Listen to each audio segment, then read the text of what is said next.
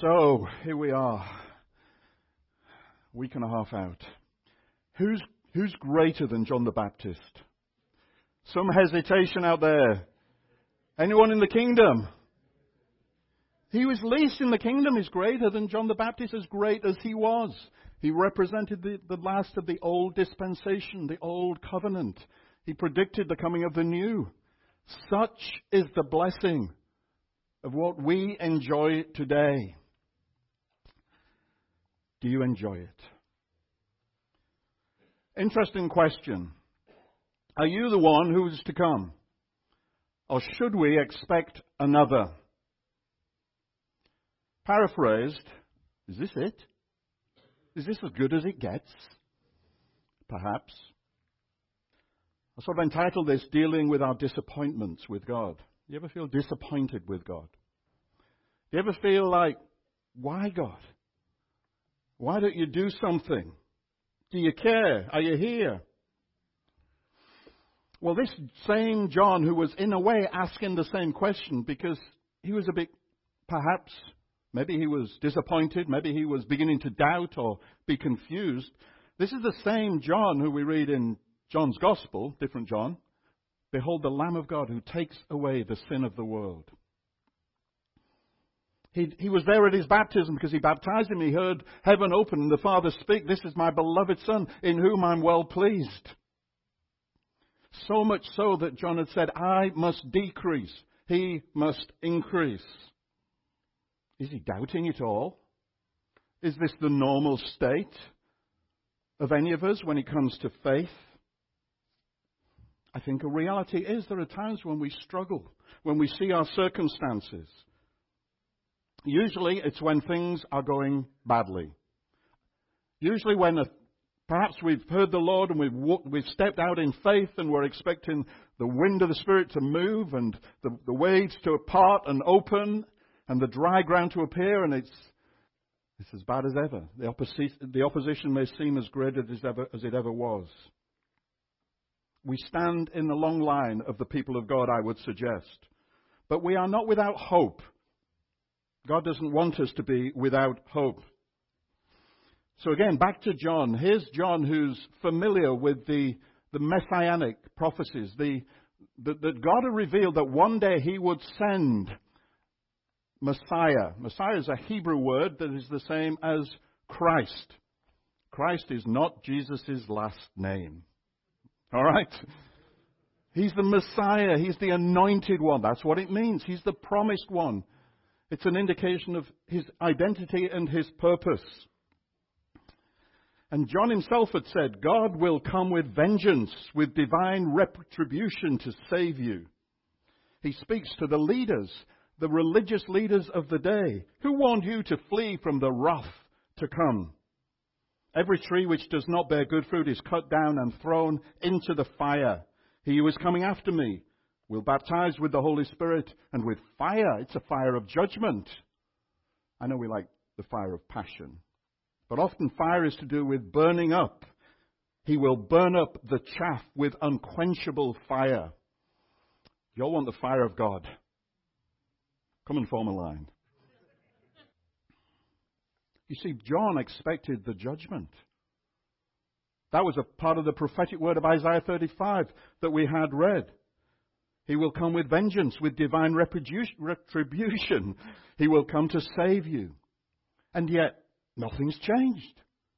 The Romans are still in power. Israel is a subjugated nation, unable to enjoy the blessings of the land as God had intended. Worse still, John's in prison for speaking out the word of God. Things are not going well. So what does Jesus do, and how might that help us in those moments when we're struggling, when we're confused? Well, he goes back to the prophecy of Isaiah. He goes back to the word of God revealed. That's a good pointer for us. Don't assess God by how you're feeling and how life is going. Go to his word. Go to the revelation that he has given. And so Jesus goes back to the prophet Isaiah. And he quotes from both Isaiah 35 and, in part, Isaiah 61. And that was Jesus' sort of manifesto when he began his ministry. We read in the Gospel of Luke, the sovereign Lord is upon me. He's anointed me to preach good news. Now in Isaiah 61, we also have there the day of vengeance of our God. Jesus doesn't quote that. That's interesting. In fact, very often when Jesus is quoting from the Old Testament, he drops off the judgment. Has he got soft? But he says, go back. He goes back and he says to those with fearful hearts, be strong, do not fear. God will come. The eyes of the blind will be opened. The ears of the deaf unstopped. The lame leap like a deer. The mute tongue shout for joy, and waters will gush forth.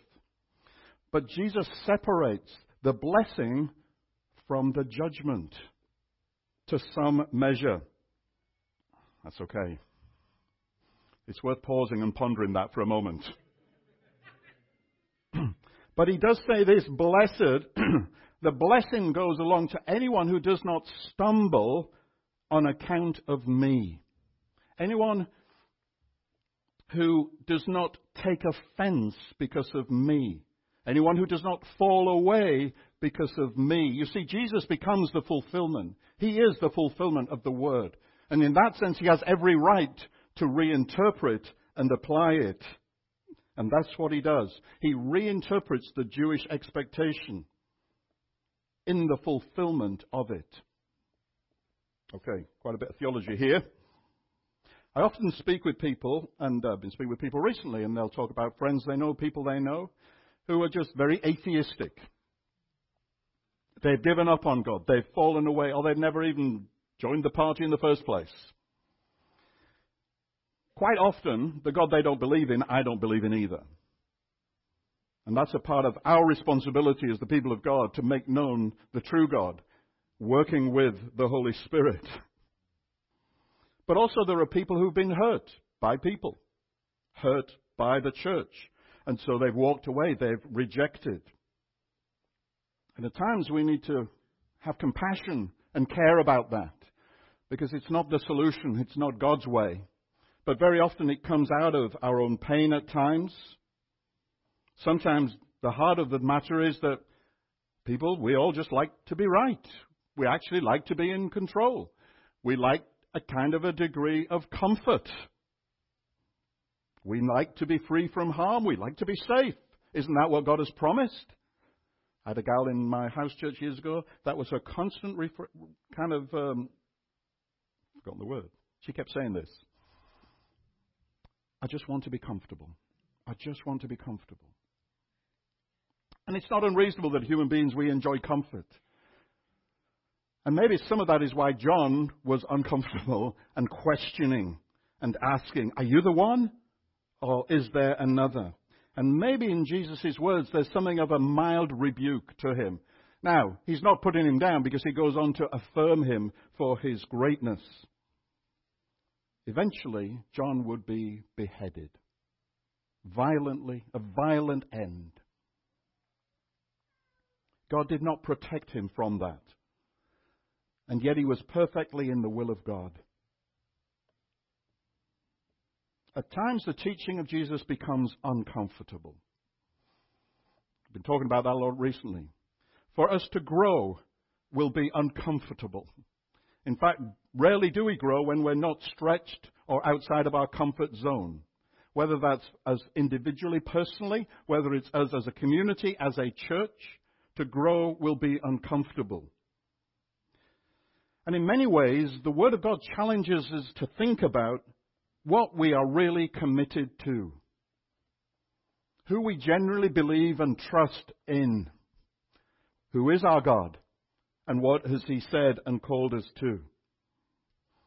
There's a sense in which I think as God is preparing us and has been preparing us and continues His work, because there is a call upon us, I believe, going into 2020. There's something poignant about 2020.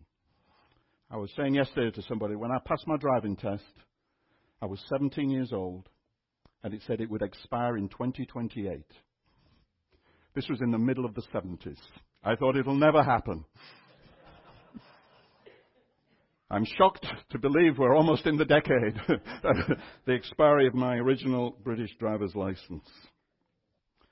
But there are times when the teaching and the call of God begin to bite and to challenge us in the way in which we live. Ultimately for our good, but it is uncomfortable. There's an episode in John's Gospel, in John chapter 6, where Jesus is teaching, and the demands become partly confusing, but partly offensive. He says, unless you eat the flesh of the Son of Man and drink his blood, you have no life in you. And with that, many of his disciples left and walked with him no more. Blessed is anyone who does not stumble on account of me. The blessing of God is available to all, but it is received to those who respond with faith and surrender.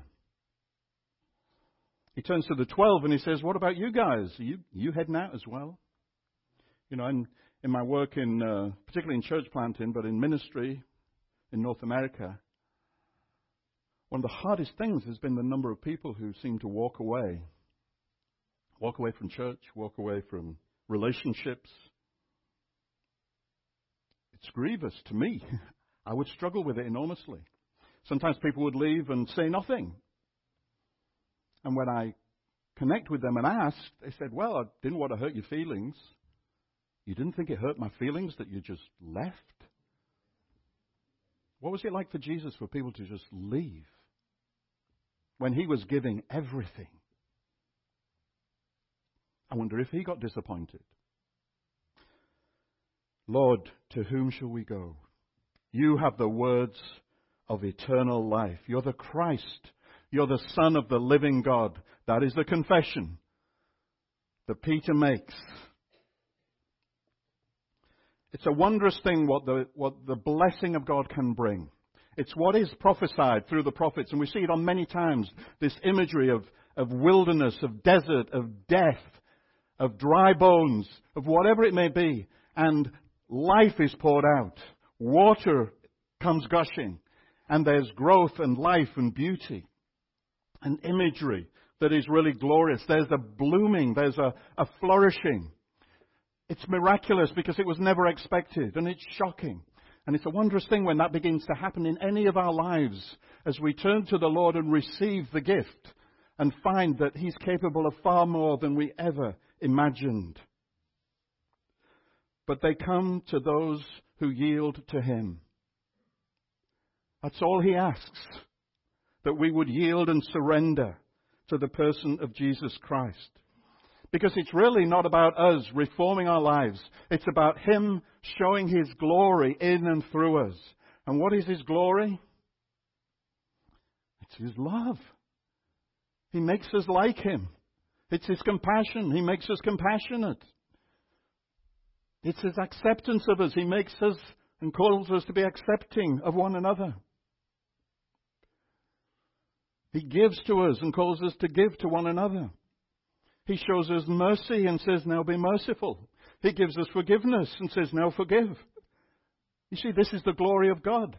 It's a life surrendered and yielded to the reality of the Lord Jesus Christ, the one who came and the one who is coming again. For his own. For all who would believe and trust in him. And yet, it has to be him. It has to be his way. And the ego fights. The ego kicks. Why should I believe in him? Who are you to say? If he's God and you're not. But we like to be God. We like to be in charge. We like to dictate to God. We like to say to God, I have no need of you. For as Satan once tempted, eat of the fruit and you shall be like God. You won't need him anymore. You'll have the knowledge of good and evil. And that is the temptation we succumb to again and again. And sadly, the self, the false self, the protective self rears up and resists. Even though we say we believe in, we don't always yield to and submit to. And yet, always the call is to surrender to Jesus, to trust in him. Trust in him, the one who knows the name of the wind and the waves. Remember that story of Peter? Jesus is literally walking on the water, through which the disciples are terrified. And Jesus invites him out the boat. And he steps out. He gets a bad rap, does Peter? I thought, who else would have stepped out that boat? Come on. Come on. And he exercises faith and he begins to walk, but immediately he's distracted. And his eyes come off of Jesus, and like the rest of us, we begin to doubt. And he sinks. He begins to sink until the Lord reaches out. The Lord never gives up on him. He kind of has a bit of a go at him and the rest of them. But he's trying to nurture something in them, you see. The truth of who he is. And God is still nurturing that truth in all of us. And we may not see what we expect to see. How we expect God to act, just like John. But his encouragement is to believe and to trust that God is working out his purposes. Faith is being sure of what we hope for, certain of what we do not see. We do not see it all. Now, I don't think John was ultimately offended. I don't think he lost his way. I don't think he rejected Christ. But he had to change his expectations, certainly about judgment and its timing. And it's often our expectations of God that get in the way. And we react when they're not met. You see, to trust in Christ is to trust in his victory through his self-sacrifice upon a cross. But his victory was over the power of the enemy, over demonic forces that lure us away from the truth if we allow them to. And he broke the power of them over our lives. But only to the degree that we live in him, because it's his power. It's his victory. It's not yours. It's not mine. I can't go it alone and say, that's all right, Jesus. Thanks for all you did. I'm good. No, I'm outside of him. I have no victory. And the wind and the waves will overwhelm me, and they will drag me to the bottom. His victory and his kingdom do not guarantee that life will go well upon this earth before he comes back. Yes, we get tokens. Of course we do. But there is suffering and there is struggle. And this is why the invitation is for long suffering. Why do you think he wants to bring the fruit of the spirit of patience into our lives? The King James got it right. They called it long suffering. In other words, nothing seems to change, but we've got to keep holding on somehow, believing for. We need that, just as Jesus needed it, just as John needed it. And it's something that has to be exercised, because love is patient. Love absorbs suffering and struggle. So what is the blessing now? Is it all future tense? Well, of course not. I said earlier, we catch glimpses. Through the Spirit, we get to taste, as the writer of Hebrews says, the powers of the age to come. We get it through, at times, God heals and God sets free. It's a spiritual reality, you see, because the victory was a spiritual victory. And God demonstrated his power over natural, because he's the creator, through his healings, through his multiplication, through his raising of people from the dead.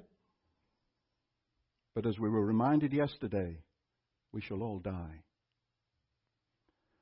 And yet, in Christ, we shall never die. For he is the resurrection and the life. It's a spiritual reality, and it's a hope that helps us stay faithful in a fallen and broken world. For there is a lion prowling around seeking whom he may devour, but not on the highway of holiness, not on the way of the redeemed. There is a protection to be found in him if you're walking with him and if you're on his way. There is protection. As we said, there is joy unspeakable, full of glory.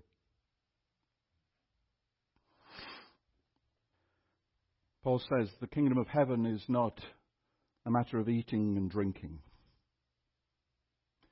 Who likes to eat and drink? I love to eat and drink. He's got a kind of a spoil sport, party pooper. Do you know, part of the tithe of the people of God was for eating and drinking, for festivals. They were to collect money to pay for big parties. Nothing wrong. Our God is a partying God. But we party with a view to the future. We party now, waiting for the fulfillment. The kingdom of God is not a matter of eating and drinking, but of righteousness, peace, and joy in the Holy Spirit. This gladness and joy can overtake us in the midst of the most challenging and struggling circumstances, when we feel everything is against us. Jesus says, "In me you shall have peace." There is a joy to be found in the Holy Spirit that has to be received from above. It's not worked up from within. It's the gift of God. Have you received the gift? Do you know the gift? Would people recognize it in you? When they poked you, what comes out? Joy? Or something else? Particularly when you're under pressure. He meets us in the midst of our sorrow and our sighing. He's not unacquainted with grief. He knows the human condition, and He has tremendous compassion for us. But in His wisdom, He doesn't always lift us out of that place, but He's right there alongside us with His comfort and His consolation and His promise to never leave us nor forsake us. That in this too we shall have victory. In this too we shall endure. The writer of Hebrews picks up on this same passage from the book of Isaiah when he says, this is in Hebrews 12, "Therefore strengthen your feeble arms and your weak knees. Make level paths for your feet, so that the lame may not be disabled, but rather healed." I think some of that feeble arm and weak knees might speak about prayer. Because God wants men to lift up holy hands in prayer. How are we doing, guys? Is our hope in Him? Do we cry out to Him day and night? Do we model that? And at times are we on our knees? It kind of gets harder as you get older, doesn't it? It's more a state of heart, of humility, but sometimes He'll take us to them. Because again, it's a recognition that we are utterly dependent upon Him. And we're thankful for Him. And we know that He will lift us up when we humble ourselves. Make every effort to live in peace with everyone and to be holy. You see, the highway is not for the wicked, it's not for the fools. It's for those who set their gaze towards the Lord Jesus Christ. And not that we have it all together and get it all right, but our hope is in Him. And we say yes to Him. And when we deviate, we come back to Him. And to every extent that we have, we seek to be at peace with people around us. We don't write people off. We move towards conflict. And we humbly offer ourselves for resolution and healing and growth by the grace of God. Blessed are the peacemakers. They shall be called sons and daughters of God. We are most like our Father when we are at peace and peace with one another. See that no one falls short of the grace of God. No bitter root grows up to cause trouble and to defile many. You know, when we allow anger and hurt to harden within us, and it becomes bitterness and resistance, and we pull away, not only do we defile ourselves, we defile one another. We belong to one another. We're called to warn and to draw back one another into the way, into the place of life, the place of fullness. See that no one is sexually immoral or godless like Esau, who for a single meal sold his inheritance rights as the oldest son. You know, Esau was part of the lineage. Abraham, Isaac, Esau. And he sold it for some stew. The lust of the eyes, the pride of life, will rob you of your inheritance if you succumb. It's that serious. But the provision is made. You have nothing to do, remember. Christ has overcome. And His arms are open wide, but He says, come, believe, yield, surrender to me. And you shall return unto Zion with everlasting joy upon your head. And sorrow and sighing shall flee away. And everlasting joy shall be our inheritance in the Lord. This is His promise. This is our future. There will be a final judgment. There will be a righting of the wrongs. But God has withheld that in His grace and mercy. He's destroyed the powers that pull us away. But still the invitation is to receive and to follow. And I'm excited where the way is taking us. I'm excited for the promises that lie ahead. And we're called to be a people who lock arms. Because not only do we belong to Him, we belong to one another. And by the grace of God, He'll do magnificent things amongst us, I believe. For that is His promise. And the very least in the kingdom is greater than John the Baptist. The very least. Nobody is excluded. All are invited. All have the gift. Believe and stir it up for the glory of God, hey? Come on, Canada. Let's stand.